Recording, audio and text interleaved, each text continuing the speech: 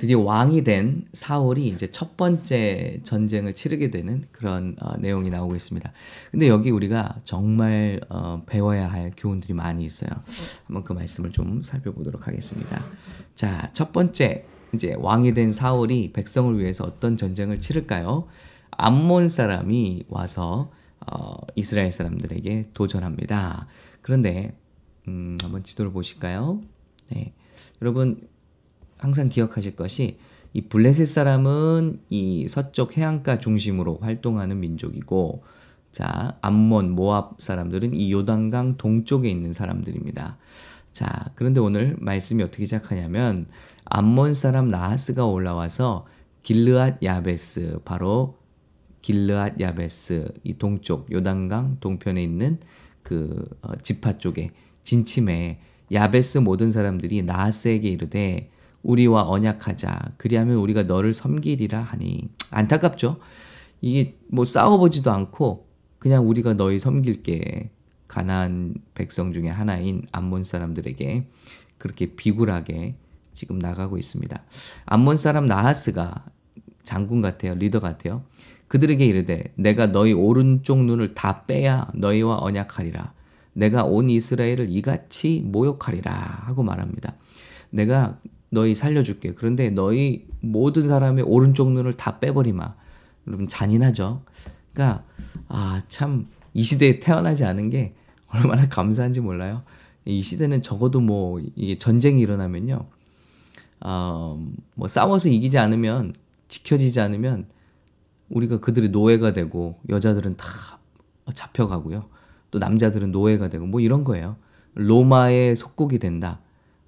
뭐 드라마에도 많이 나오지만요. 이게 그냥 뭐 조공을 바치는 수준이 아니고 비참해지는 겁니다. 한 나라에게 이렇게 속국이 된다는 것은. 그래서 전쟁의 이런 아픔이죠. 너희 눈을 다 빼버리기 전까지는 너희를 살려주지 않겠다. 내가 이런 방법으로 이스라엘을 이렇게 모욕하겠다. 참 모압 암몬 사람들, 그러니까 이스라엘 사람들이 싫어할 만하죠. 예. 그런데 이 모압 출신 여인이 누굽니까? 예, 바로 룻인 거죠. 여기서 메시아가 오셨다. 예수님이 오셨다. 하여튼 우리 은혜의 책입니다. 성경책은요. 자, 그런데 여기서 놀라운 것은요. 야베스 장로들이, 자, 여기 이 이제 포위당한 야베스 장로들이 그 적군에게 말합니다. 적장에게 말합니다. 우리에게 좀 7일 동안 말미를 주세요. 우리가 이스라엘 전역에 좀 사자를 보내서 우리를 구원할 자가 있는지 알아보겠습니다. 이게 진짜 좀 웃기죠? 7일 동안 시간을 주십시오. 우리가 우리 백성들에게, 우리 이스라엘 사람들에게 급히 전가를 보내서 누가 우리를 도와줄 사람 없는지 한번 알아보겠습니다. 그래도 우리를 도와줄 사람이 없으면 당신에게 나가서 이제 종이 되겠습니다. 하는 그런 비굴한 이야기를 하는 거예요. 그런데 놀라운 거는요.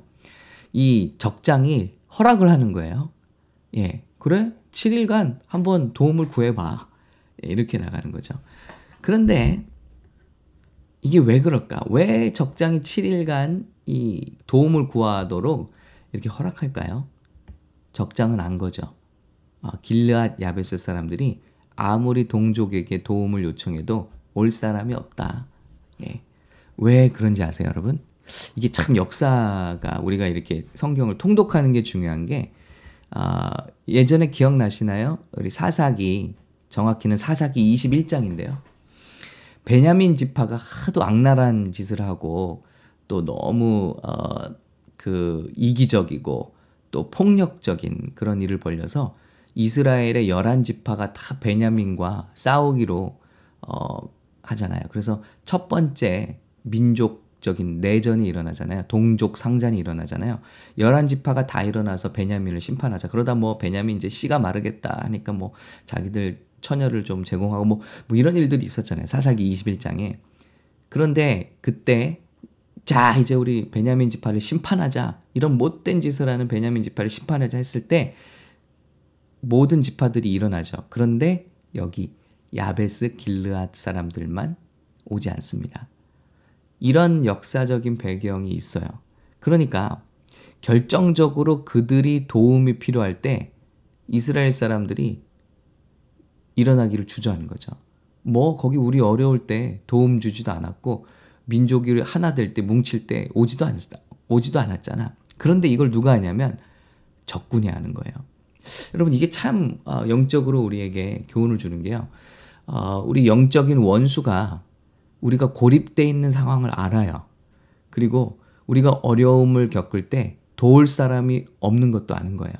그래서 그래 어디 도움 요청해봐. 7일간 어디 도움 요청해봐. 누가 오는지 한번 보자 하고 여유를 부리는 거예요. 여러분 이게 참 교훈입니다. 우리가 공동체 생활을 하잖아요. 믿음의 형제 자매들과 공동체 생활을 합니다. 그들이 어려울 때 우리가 먹을 것을 주고 그들이 아플 때 위로를 주십니까? 또 여러분의 공동체가 힘들 때 여러분이 그 공동체에 어떤 공헌을 하시나요? 그들이 여러분에게 도와달라고 요청할 때 여러분 돕고 계신가요? 여러분의 구역도 마찬가지고 아니 그냥 여러분이 속한 교회도 마찬가지예요. 예, 여러분은 그분들과 사랑을 나누십니까?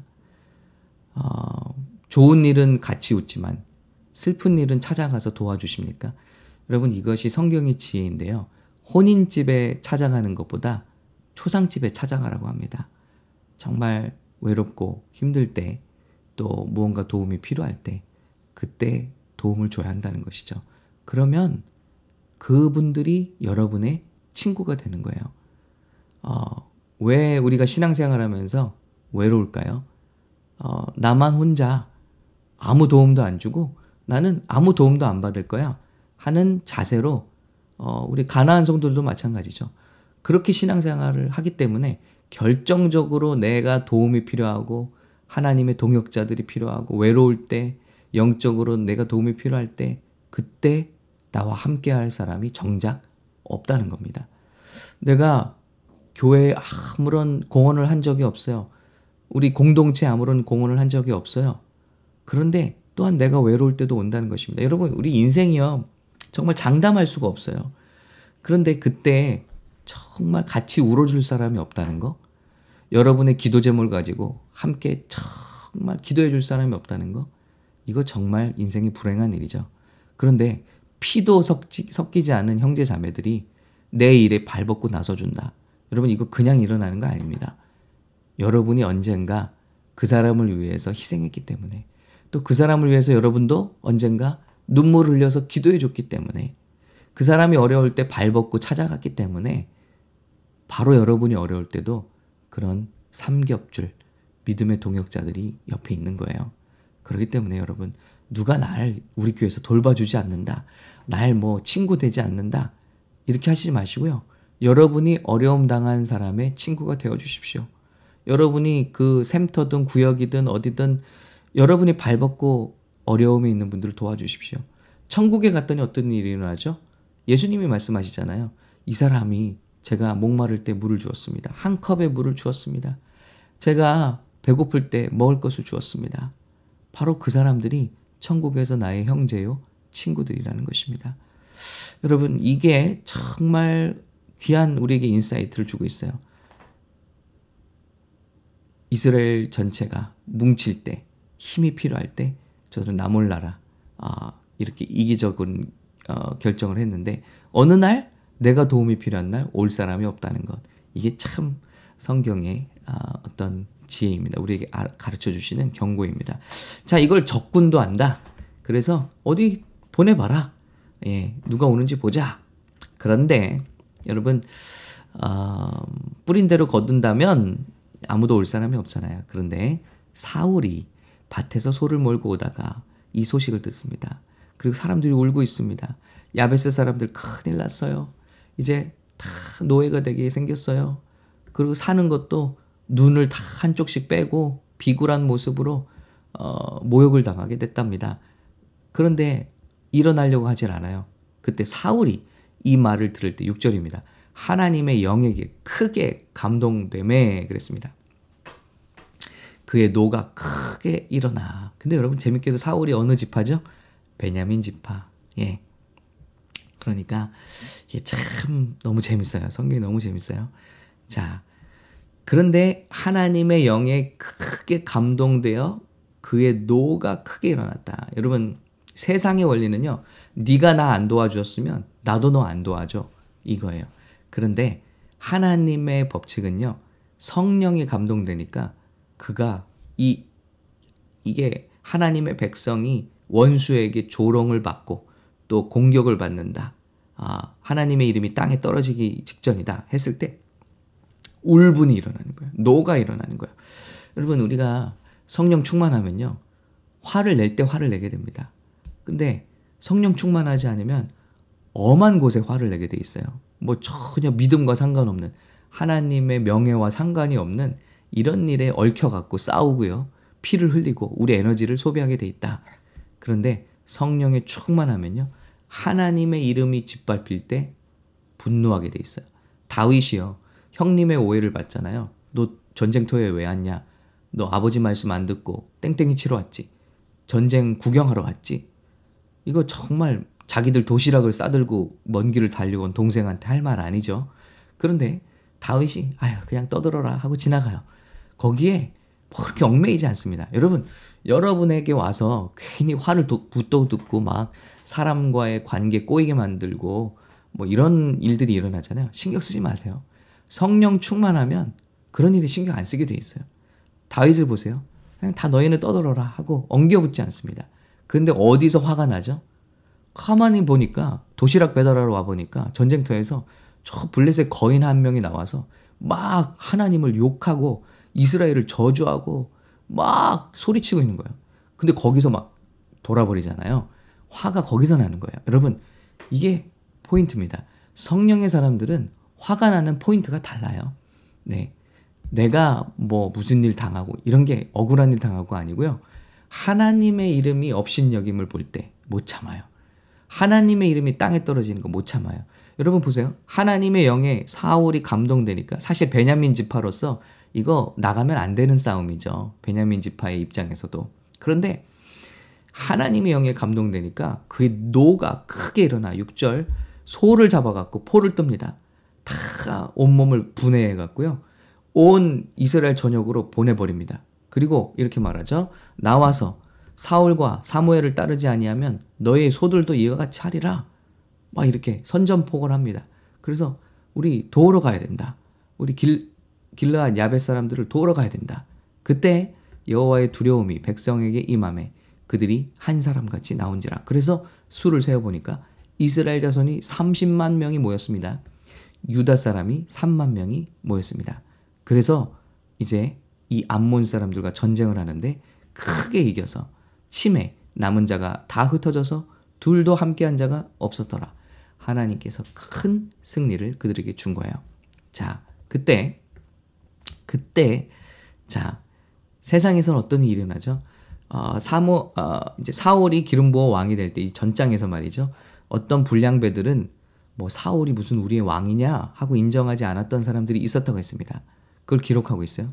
그런데 전쟁을 하고 사울이 이기고 나니까 백성들이 막 또 부추기는 거예요. 백성이 사무엘에게 이르되 사울이 어찌 우리를 다스리겠느냐 한 자가 누굽니까? 그들을 끌어내소서 우리가 죽이겠나이다. 여러분, 이게 인간의 법칙이에요. 사람이 사는 사람의 정글에서 일어나는 일이에요. 무언가 인정받지 못하던 사람들이 높은 권력을 갖게 되거나 또 힘을 갖게 되면요. 복수합니다. 자, 그렇죠? 누가 사울이 왕감 아니라고 그랬어? 다 끌어냅시다. 다 죽여버립시다. 이게 참 가슴 아픈 일이거든요. 그런데 사울이 이르되 이날에는 사람을 죽이지 못하리니 여호와께서 오늘 이스라엘 중에 구원을 베푸셨음이니라. 멋지잖아요. 자, 자기가 무시받았잖아요. 사울이 도대체 무슨 왕감이냐 했던 부류의 사람들이 있었어요. 근데 사울의 인기가 막 올라갔습니다.